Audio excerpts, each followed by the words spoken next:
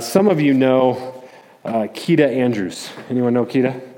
Okay, so some of you, this row knows Keita. So Keita, in the 1970s, was a teenager. He was in trouble. As an African-American kid in a bad neighborhood in the city, he was into drugs, he was dealing drugs, and things got from bad to worse. And so one day he decided he had had enough.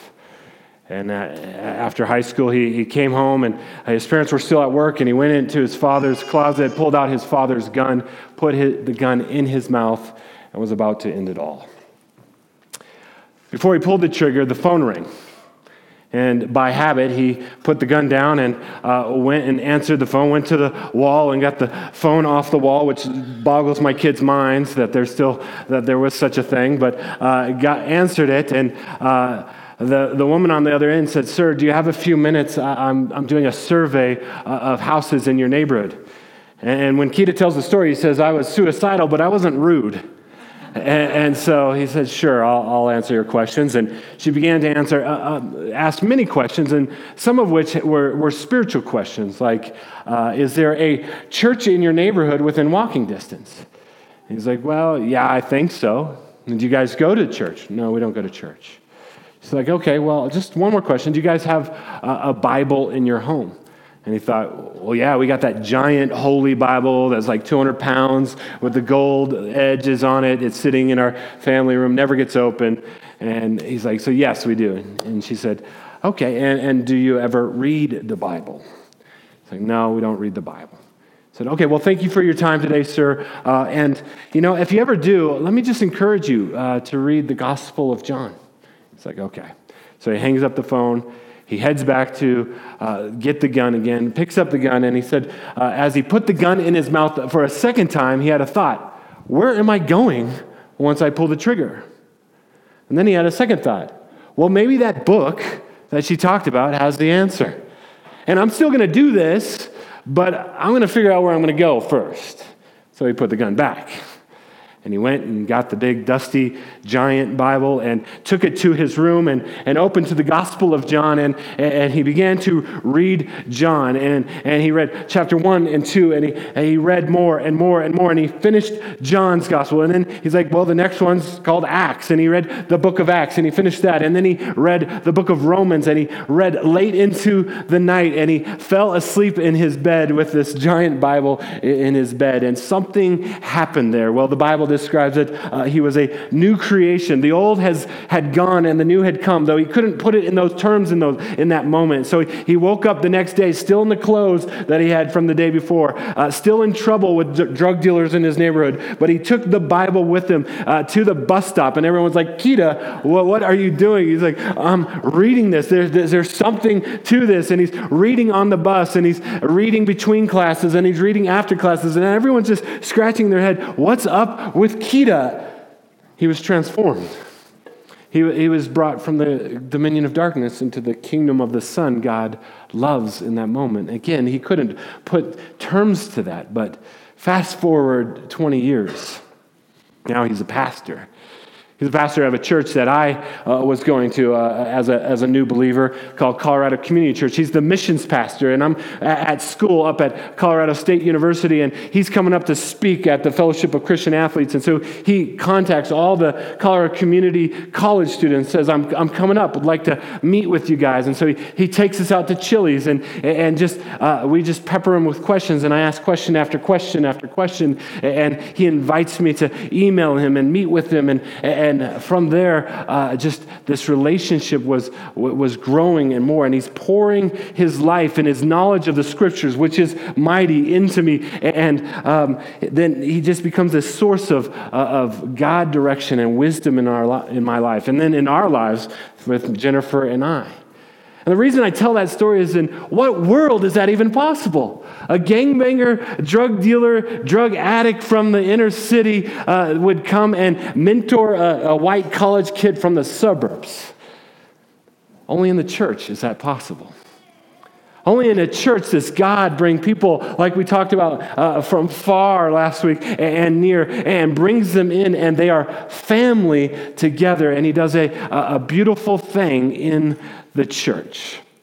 And so we started this series last week called simply The Church. Not very creative, but that's what we're calling it. We're calling it The Church. And I said at the beginning, I want to lay down my cards. My hope and my prayer for myself and for all of you is that through this series, that your affections, your love for, your commitment to, your valuing of the church would just skyrocket.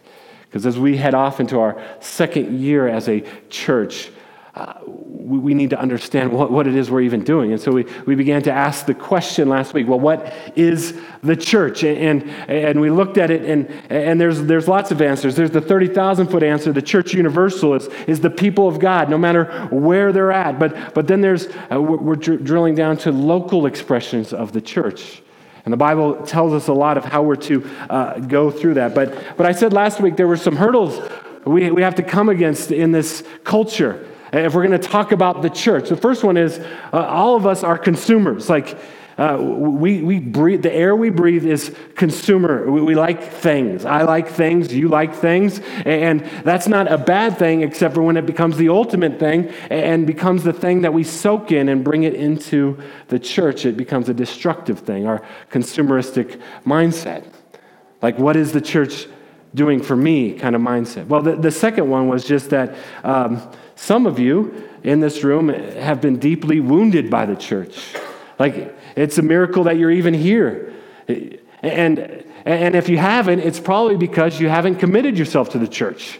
You haven't really dug in deep, because we said last week the church is a mess because it's full of sinners growing in Christ together. And if we're a healthy church, we're going to have a brand new baby Christians, and we'll have mature and older. But if we don't, then we're not a healthy church.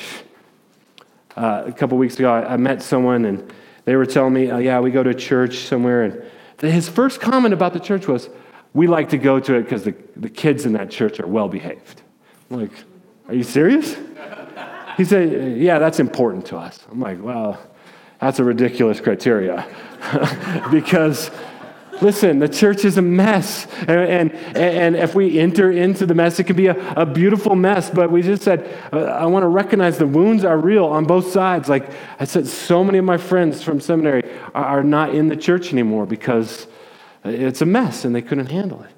But nonetheless, it is God's plan A for you and for the world, and there is no plan B. The hope of Parker, the hope for your family, the hope in the world is the church. And so the last hurdle we had to overcome was just this desire and maybe this conditioning that we get in the church that I'm going to go and I'm going to get 3 quick things to fix my life, to fix my marriage, to fix my money, whatever the case may be. And now you're going to talk about the church.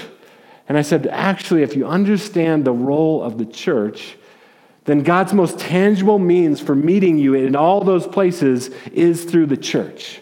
And if anyone's had a good experience with the church, if anyone's really dove in, then they know that experience, that when things go wrong, when you get sick, when you get cancer, when all the church will rally behind you. The church will pray for you. They'll mow your lawn. They'll bring you meals. They'll do whatever is necessary as a family for God. And so last week we looked at 4 metaphors, just the big metaphors in the New Testament. The first one is that it is a family of God. That Kira and I are family. That the girl in India that has 2 kids and is 17 years old, but a worshiper of Jesus, I have more in common with her than I do with my best friends growing up, because we have family together. Last week we looked at Ephesians chapter 2, and this family is built on the Word of God and on Jesus as the cornerstone. And He is what unites us. It's not a political cause. It's not a social justice cause. It's none of those things can unite us, because we'll disagree on all those things. But Jesus and His grace establishes and grows the church. And we said the church is the body of Christ, so that if you're a follower, no matter how old you are, you have a role to play, and we need you to play that role. We don't need you to be a spectator. You said that the church is a house and temple of God. This would have blown the first century Jewish minds. No, the temple was where you went to a few times a year in Jerusalem. That was God's unique presence. But in the new covenant, we'll see that all changes. The temple is no longer a place, but a people. The Spirit of God comes into our lives. And so wherever we go, the temple of God goes with us. That has massive implications for how we live and relate to one another and how we are going to reach Parker, because we're not going to, but God will through us. So we're the temple of God. And finally, we looked at this metaphor that I want to talk about more this today, that we are the bride of Christ. And I said last week, I'll be honest, as a dude, I don't love that analogy, but I need to back up from that and just say, well, what does that mean? That God would set his affections on the church. Think about this for a moment. A lot of times I talk to people and they're like, I like God, I just don't want anything to do with his church. Or, I like God, I just don't want any organized religion. Like, what, do you want disorganized religion? Like, what does that even look like? What it means is I'm just going to do this on my own with God. God never set it up that way. And to say, well, I love God, but I don't love the church, that'd be like you coming up to me and being like, Mark, hey, you're great. We're tight, but Jennifer, she's ugly. And man, she really wounded me before. And, I want to be in a relationship with you, Mark, but she is a mess, and I don't want anything to do with her. Man, I would punch you in the head because, listen, that's my bride. I've set my affections on her. And so it's a package deal with us. And so that's what God is saying. This amazing thing that in spite of how messed up we are, in spite of how we're just stumbling along, God loves the church.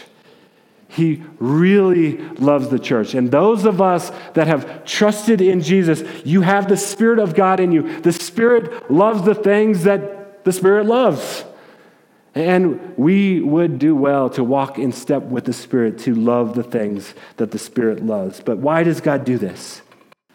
Well, I think one of the things that every week we're trying to do here is to go deep in this. Not because we can then say, well, we're a deep church or we value theology. No, we go deep because we want to experience the richness of God's grace and mercy and knowledge of God. And oftentimes when we think of the gospel in the church today, we have a very shallow view of the gospel. We think, Jesus came, he lived, he died to pay for my sins somehow. I'm not quite sure how that worked on the cross. And he rose again, and I believe that, and I get to go to heaven when I die. Now, all of that is true, but it's all about 2 inches deep on the ocean that is the depth of the gospel. To understand the depth really is to understand this whole book where God is coming from. And what we begin to see is that God is a God of covenant. God makes covenants. God keeps his covenants. And the beautiful news of the gospel is that God enables us, empowers us to be covenant keepers ourselves. So we have to understand covenant, because we're going to walk out there and the ubiquitous world that we live in is not covenant, but contract. So you enter into 1,000 different contracts every month. It's a contract is not relational. It's around a set of services. And so you have a cell phone bill, you get internet, if you have a mortgage, you went into a contract. If you have a lease, it's a contract, but you're not in relationship with Sprint. You're in a contract with Sprint, if that's your carrier. And so one day you decided you wanted a cell phone, you wanted a smartphone, and so you went online or you went into the store and you said, here's what I'm looking for. And they're like, okay, how many minutes? We'll give you unlimited. Here's high-speed data. And you began to work this out. And they're like, if you join this plan, every 2 years, you can have a new phone. Your old phone will be fine, but if you want to be cool, you get the new phone every 2 years. And you're like, oh, that sounds good. How much is that? They're like, it's $80. And you're like, okay. But you didn't read the fine print because you went home, you used the phone, and then you got a bill for like $3,842 because, there's all these add-ons. But nonetheless, you're in a contract. And so imagine, if you will, one day, or even right now, you go to check your Facebook, and don't act like none of you do. Because I'm watching you, right? Yeah, so some of you are on the down low, checking your Facebook. I'm not here to judge. I've done it. But what happens if all of a sudden it doesn't open up? You're like, that's strange. And so you send a text, and you get the little red dot, not delivered. And you're like, what? And you look up, and it says Sprint no service. You're like, oh, well, I got to turn off my phone, turn on my phone, and still no service. And we can't, and now you're getting anxious because we can't live without our smartphones. And so you're like, I'm after church, I'm not even talking to anybody. I'm going to the Sprint store to figure what's going on here. This is not right. And so you go down to the store and you go in and you're like, hey, what's up with this? And they're like, we're not into that anymore. You're like, you're not into that? What do you mean? We have a contract. Nah. And you're like, okay, well, I'm going to have to go to a Verizon or something. And so you leave there, and what happens at the end of the month? You still get the bill from Sprint. Are you paying that thing? No, of course you're not paying that. Your argument is the contract was broken. Therefore, you're not obligated to pay it anymore, right? So that's contractual living. But notice in the list of things, mortgages, lease, internet, all those things, subscriptions, I didn't throw in marriage. Because marriage is not contractual, it's covenantal. There are some similarities, but one's around services, one's around relationship. Marriage is covenantal, and we know this inherently that it's covenantal, right? Like, it's the exceptions that prove the rule. There's a whole industry growing of people that are marrying themselves. They're having ceremonies and doing all, but that's impossible. Jennifer told me this week that some woman married a chandelier. Okay? So, the light of her life. It was, oh, there you go. I'll just give this up right now. Yeah. That's awesome. I don't even know how to go from there. Yeah. So, when you hear that, not that joke, but when you hear they're marrying themselves, they marry a chandelier, what your instinct is, well, she's an idiot. He's an idiot. It's the exception that proves the rule. That's not a covenant. You can't make a covenant with yourself. You can't make a covenant with a chandelier. Maybe you can, but so we know that. No, anyone got any scheduled weddings to go to this summer? Anyone? A few? Okay. Everyone's been to a wedding before?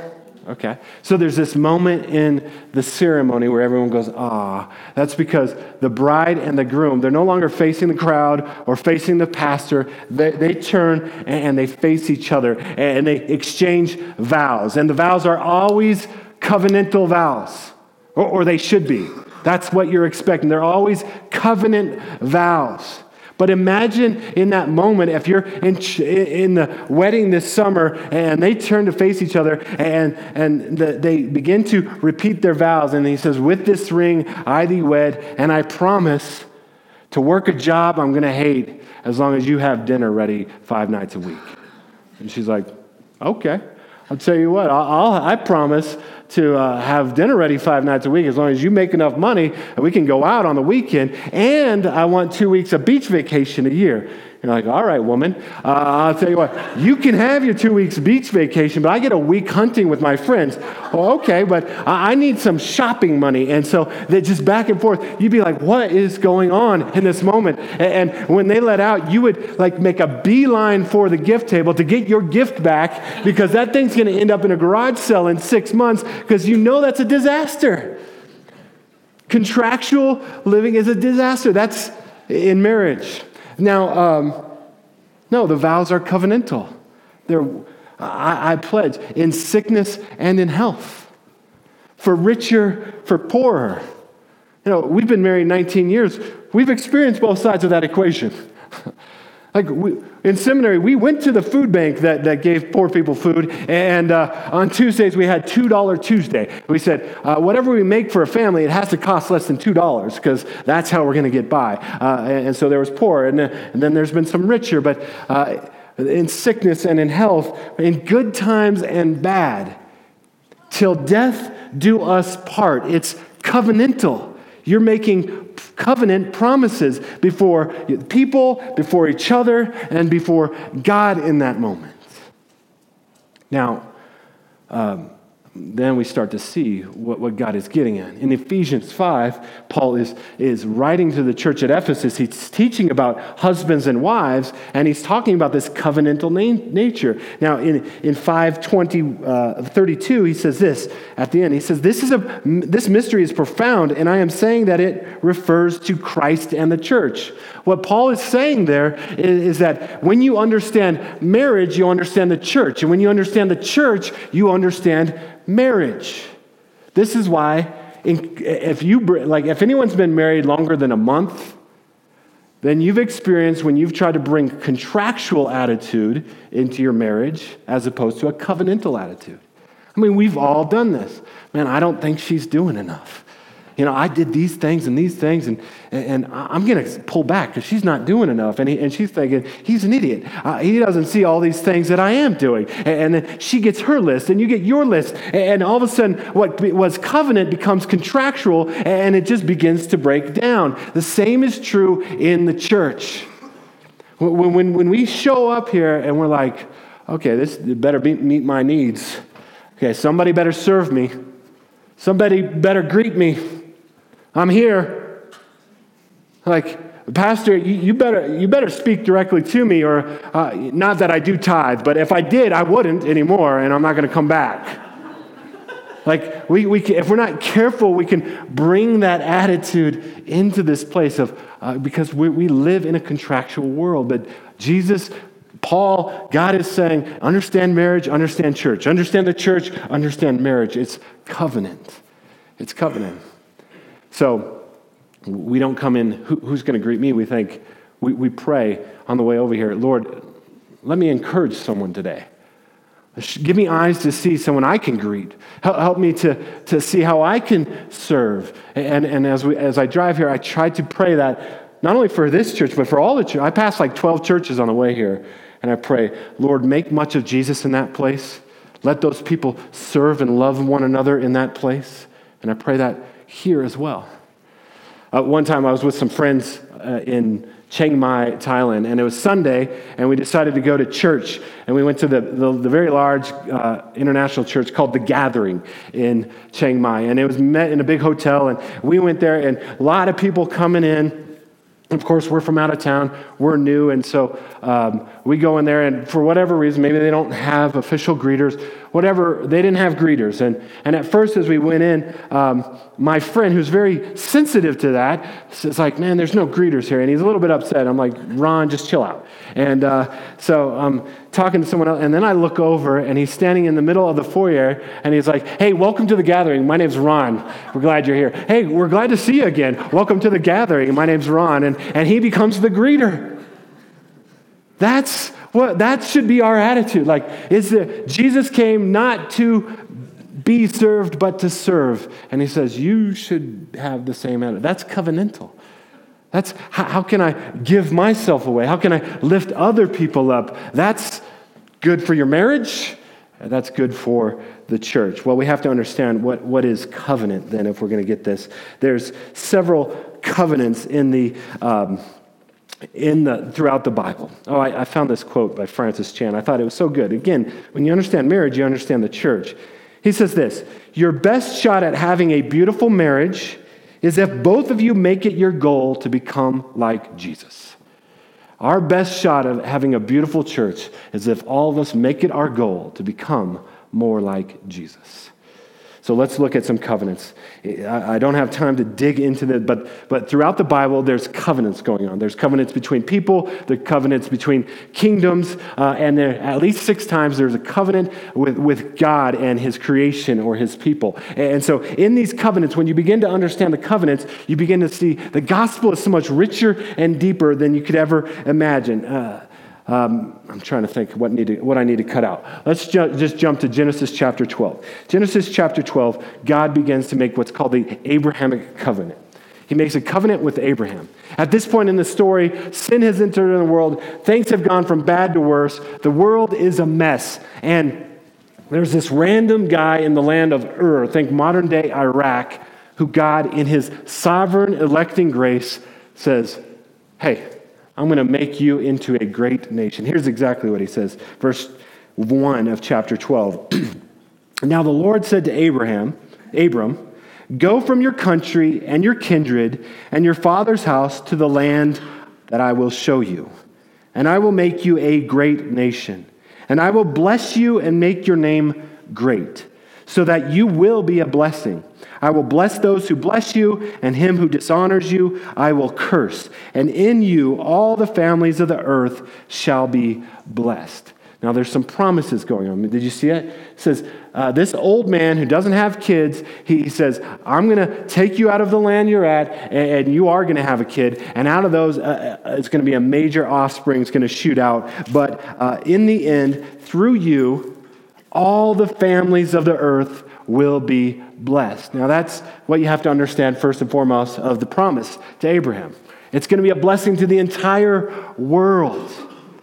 Well, you go on and the terms of the covenant continue to get worked out in terms of land and other things. Well, in Genesis chapter 15, he ratifies the covenant. So in the ancient Near East, you didn't make a covenant, you cut a covenant. So to cut a covenant was to symbolize literally what happened. In Genesis 15, he tells Abram, he says, take a bull, take a goat, take a ram, and take some birds. Now imagine all of them up on the stage. Kill them, cut them in half, and create 2 rows of dead animal carcass, so that in the middle is a kind of a stream, a path of blood.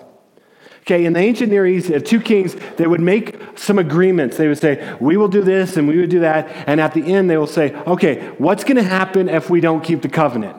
And they would sacrifice the animals, and they would grab hands together, and they would walk through the bloody path of the animals as a symbol that's saying, if either of us break this covenant, may what happened to these animals happen to us. I mean, it's a big deal. It was, we're going to give our lives to this. Now in Genesis 15, something very interesting happens. He has Abram do all that. He sets up all the bloody carcasses of the animals. But then he puts Abram to sleep, into a deep sleep, he says. And while Abram's asleep, God takes the walk between the animals. Now here's why that's significant. God is saying, I'm going to create the covenant. I'm going to keep the covenant. And even if you don't keep the covenant, the penalty, the curse of breaking the covenant is going to fall on me. I will tear my life apart to make sure this covenant is fulfilled. Well, obviously that gets fulfilled in Jesus.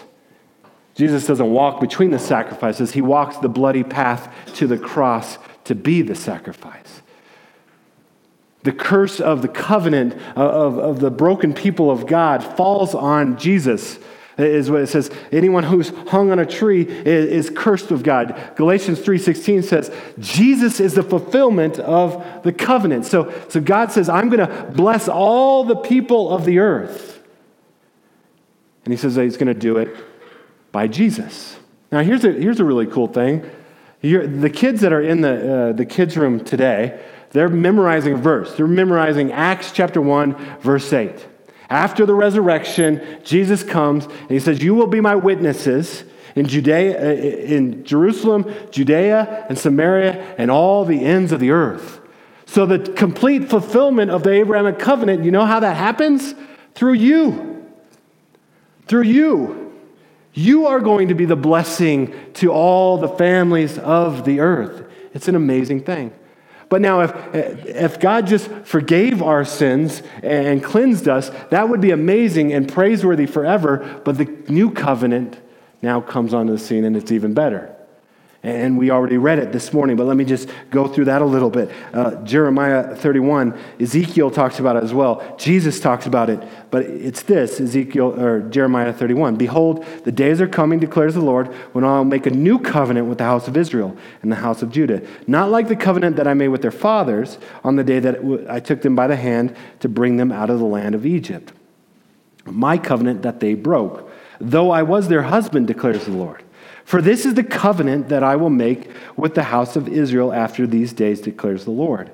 I will put my law within them. I will write it on their hearts. I will be their God, and they will be my people. And no longer shall one teach his neighbor and each his brother, saying, Know the Lord. For they shall all know me, from the least of them to the greatest, declares the Lord. For I will forgive their iniquity, and I will remember their sin no more. Ezekiel says, I will take their heart of stone and put in a heart of flesh. I will replace their spirit with my spirit. And that gets fulfilled again in Jesus. In fact, just a little hint, newsflash here, they all get fulfilled in Jesus in different ways. But as Jesus comes and sends his Spirit on us, he's fulfilling the covenant that everyone that knows the Lord has the Spirit and is regenerate. So it's not like the old covenant where people were part of the community. And whenever God makes a covenant, he gives them a sign. So for our marriages, we in the West at least, we exchange the wedding ring. It doesn't make me married, but it tells the world I'm in covenant with someone. To Noah, he comes and he says, I'm never going to destroy the earth again because through you I'm going to rescue and redeem the earth. And he gives them a sign. Anyone know what the sign is? A rainbow, right. Comes to Abraham and he says, and here's going to be the sign of the covenant that you must obey. I mean, anyone know what that is? Here we go. Circumcision. Abraham's like, Noah got a rainbow. Could we come up with a secret handshake or something like that? But it was external. But in the new covenant, the sign is you have the Spirit of God in you. And so how is that possible? Well, it will be fully possible on the other side of eternity, but now it is possible. We don't have to sin. We have the Spirit in us. And so throughout the New Testament, there's all these commands to walk in step with the Spirit so that your spirit and the Spirit is going together. 59 times in the New Testament, there are these what are called one another verses. I'm not going to teach on all of them right now, but I'm going to read all of them. And understand this. Think about what God is calling the church to through these. I'll have them on the screen here. 59 times, one another. Be at peace with one another. Wash one another's feet. Love one another. Love one another. Love one another. Love one another. Love one another. Be devoted to one another. Honor one another above yourselves. Live in harmony with one another. Love one another. Stop passing judgment on one another. Accept one another. Instruct one another. Greet one another. When you come together to eat, wait for one another. Be concerned for one another. Greet one another. Greet one another with a holy kiss. Serve one another in love. Do not devour one another. Do not provoke one another. Carry one another's burdens. Be patient, bearing with one another in love. Be kind and compassionate to one another. Forgive one another. Speak to one another with psalms, hymns, and spiritual songs. Submit to one another out of reverence for Christ. In humility, consider others better than yourselves. Do not lie to one another. Bear with one another. Forgive whatever grievances you may have against one another. Teach one another. Admonish one another. Make your love increase and overflow for one another. Love one another. Encourage one another. Encourage one another. Build one another up. Encourage one another daily. Spur one another on toward love and good deeds. Encourage one another. Do not slander one another. Don't grumble against one another. Confess your sins to one another. Pray for one another. Love one another deeply from the heart. Live in harmony with one another. Love one another deeply. Offer hospitality to one another. Each one should use whatever gift he has to serve one another. Clothe yourselves with humility toward one another. Greet one another with a kiss of love. Love one another. Love one another. Love one another. Love one another. Love one another. Love one another. 59 verses. I don't know about you. I was going through that list and I'm like, wow, I haven't really put that to practice. I mean, I haven't greeted any of you with a holy kiss, but I mean some of the other things as well. Now, how is this possible? Obviously, that's not our natural makeup.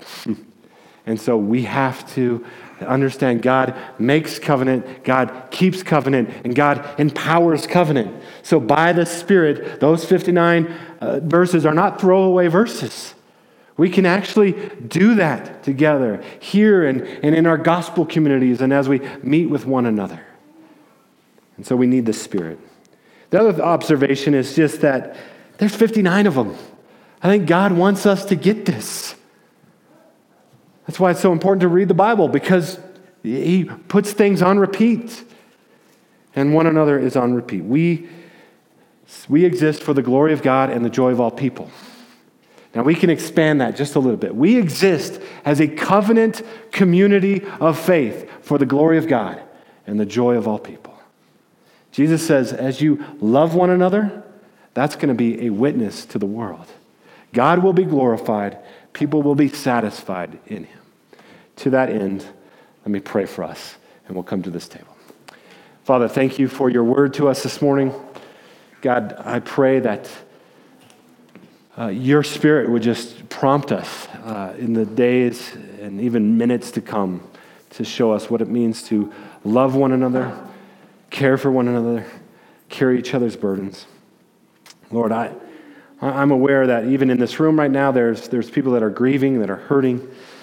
They'll be going to funerals this week and memorials. Lord, help us as a church to come alongside the Evans family in that way. And Lord, I pray for just anyone else that we would be able to share each other's burdens, that we would confess our sins to each other, that we would be truly a covenant people, not a contract people. So, God, we know that we need your Spirit to do that in us. And so, Holy Spirit, would you do that work in us now? We ask in Jesus' name. Amen.